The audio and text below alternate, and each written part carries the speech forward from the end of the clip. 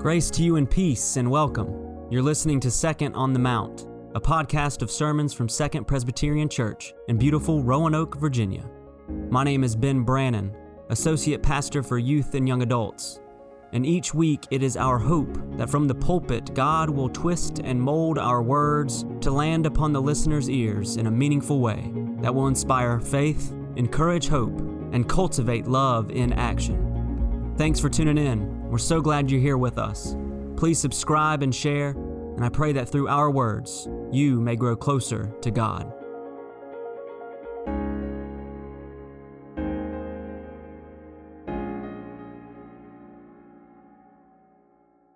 Let us pray.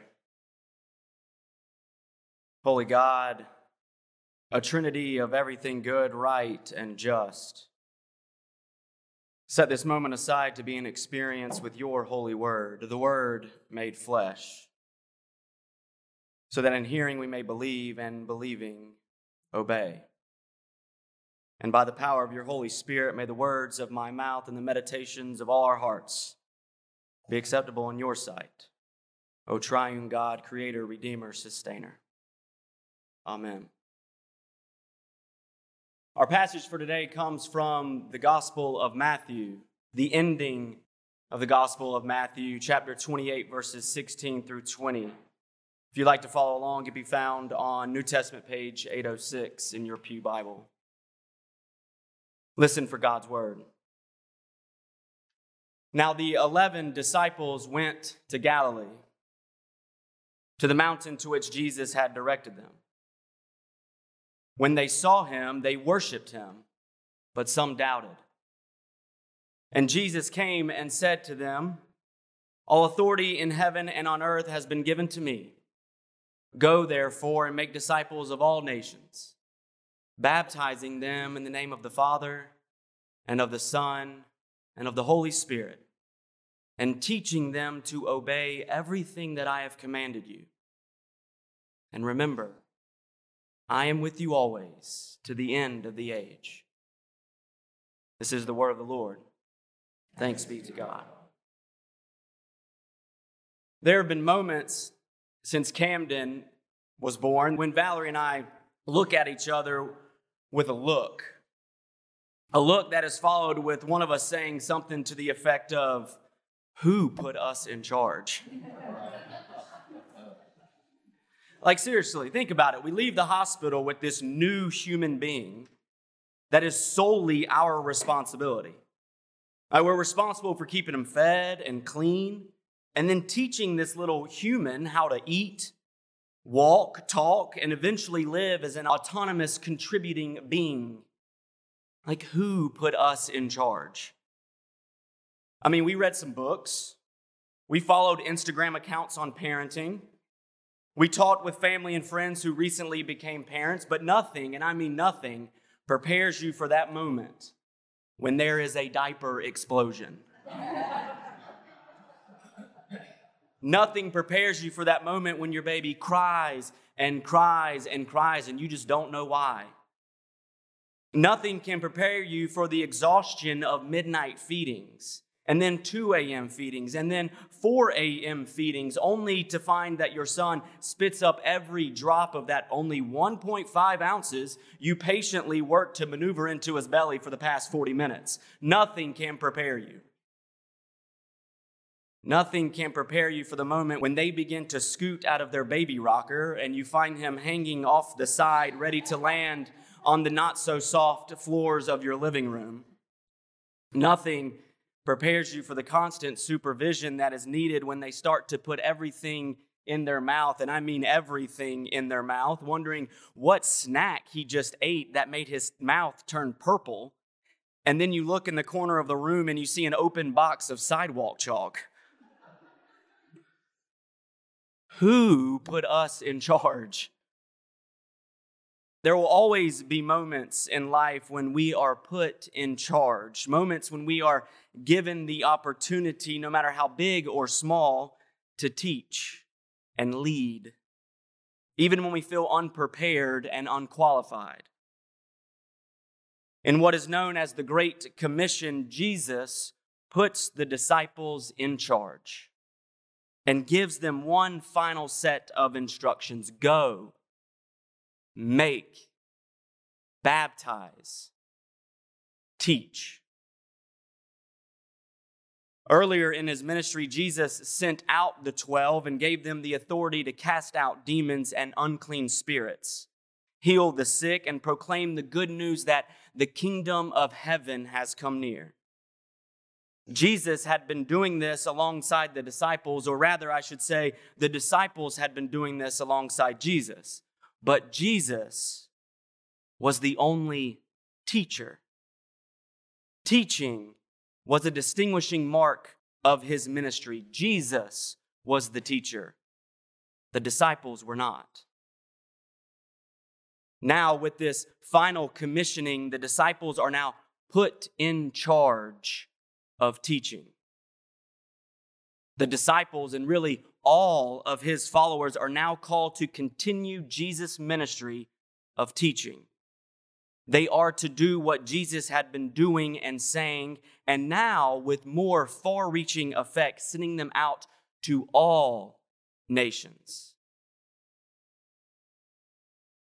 Looking into this passage, Terry Ott imagines the disciples in this moment looking at each other, much like Valor and I looked at each other and saying, "Who, me?" Because as she says, to accept the role of teacher assumes we have some sort of expertise, some wisdom to share. But no one feels like an expert in the Christian faith, or at least they shouldn't. Ott then points to Mark DeVries and Trey Wentz, who co-wrote about preparing young adults for leadership in the church in an Outlook article titled, "Can I Have the Keys?" Their article helps articulate the reluctance to give young people, the next generation, real responsibility and opportunities to learn by trying and sometimes failing. Give them opportunities in the church, a place that is dedicated to fostering their potential. DeVries and Wentz speak to the point that investing in the leadership of the next generation and passing on responsibility to the next generation before they're actually ready is biblical. Moses, Gideon, Samuel, Isaiah, Jeremiah, Ezekiel, even Amos and Jonah all were called and commissioned and sent to do a task that they were not ready for. A big task they felt they were unqualified for. And then here in the Gospels, the disciples are called and commissioned to big tasks, expected to preach and cast out demons. And they didn't even go to seminary. DeVries and Wentz go on to say, the disciples preached that all should repent, an echo of Jesus' first sermon. And now repent, of course, literally means to change the mind. So is anyone in a better position to invite change than the young who just don't know any better? When I was the assistant camp director for YMCA Camp Cherokee, I would have this elevator speech on why camping is important. It went like this. Kids no longer are afforded many opportunities to try new things, to experience something different, and given permission to fail. Residential summer camp provides such opportunities and experiences to try new things and sometimes fail, all the while having the support and guidance and love of someone that is not their parent or school teacher.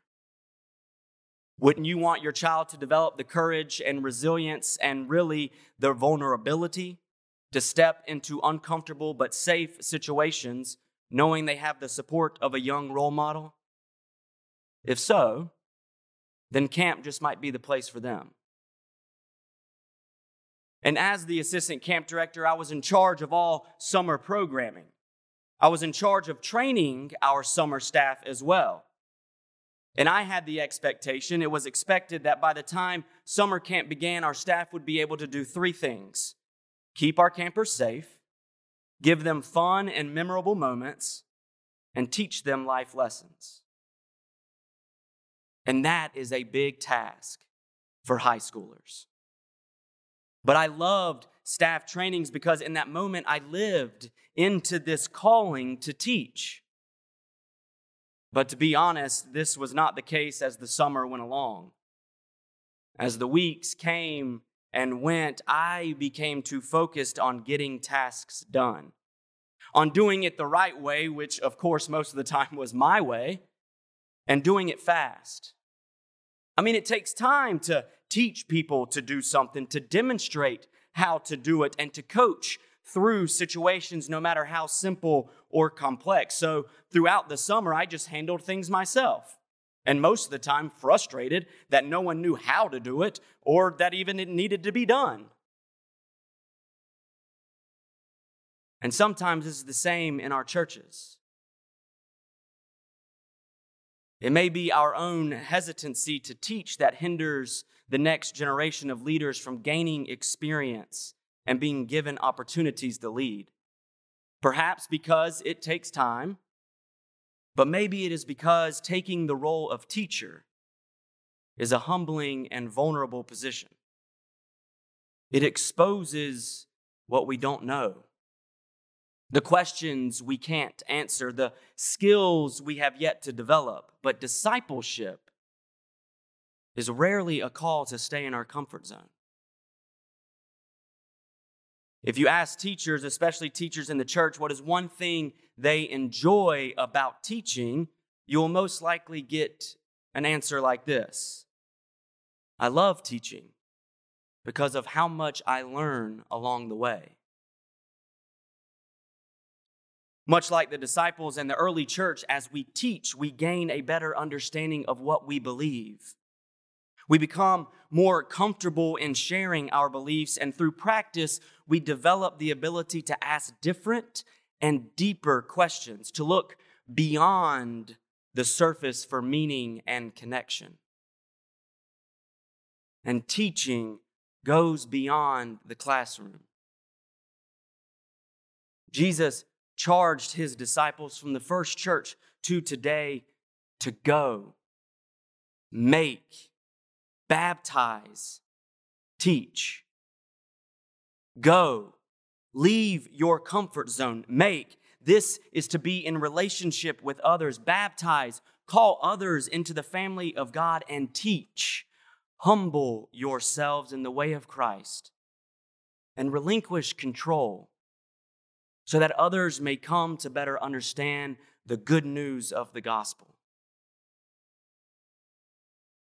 We're all unqualified, but in Jesus' call and commission to the church, you can take heart because there's also a promise. And the promise is that we are not alone. The holy trio of Father, Son, and Holy Spirit goes with us. It is a promise that the God of creation, the maker of heaven and earth, the part of God who is larger and more powerful than all things and beyond all logic and reason, is with you. It is a promise that the God of redemption, the part of God who is known in human form, who let go of control and took on our frailty to feel as we feel, who entered into our human condition of pain and suffering to set us free from such pain and suffering. The God who is Emmanuel, God with us, is always with you. It is a promise that the God of sustaining power, the part of God who swirled over the waters at creation and is still swirling within us, among us, and around us today, the part of God who is transformation, lighting hearts on fire just as it did at Pentecost, is with you. It is a promise. Because Jesus says, I am with you always, to the end of the age. Friends, I stand here today wondering, who am I that the triune God would call me? I stand along the disciples and I worship, but sometimes doubt creeps in, and I have learned that that's okay. Because I'm reminded from our passage that the disciples went to Galilee, to the mountain to which Jesus had directed them. You see, with only a word from the women who went to the tomb, the disciples went to the place. Mary Magdalene and the other Mary were the first to share the gospel, and that gospel is simply Christ is risen. And with those three little but powerful words, the disciples went. They believed enough to go to Galilee, to the mountain to which Jesus had directed them. They showed up, not knowing exactly what was going on or what to expect. And there, they encountered Jesus. They encountered the risen Lord. Beloved, Christ is risen. So go to the place Jesus is calling you, wherever that place may be. And there may too you encounter Jesus, encounter the risen Lord. Step into the challenge of the call, to the nerve-wracking nature of something new, knowing that it is okay to fail. Because the triune God, the God who is creator, redeemer, and sustainer, the God who is Father, Son, and Holy Spirit, is with you, supporting you and guiding you along the way. May it be so. Amen. Second Presbyterian, finding direction by following Jesus.